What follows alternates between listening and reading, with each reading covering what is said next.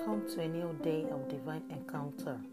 Our strength for today, 20th November, is Genesis chapter 22, verse 12. I'm reading the New King James Version, and it reads, "And he said, Do not lay your hand on the lad, or do anything to him, for now I know that you fear God, since you have not withheld your son, your only son from me." End of reading. True obedience is a faith-filled act of sacrificial love. Often, trials test your obedience and reveal what your faith is found in.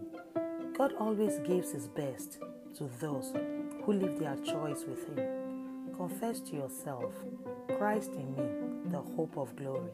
Blessings and shalom.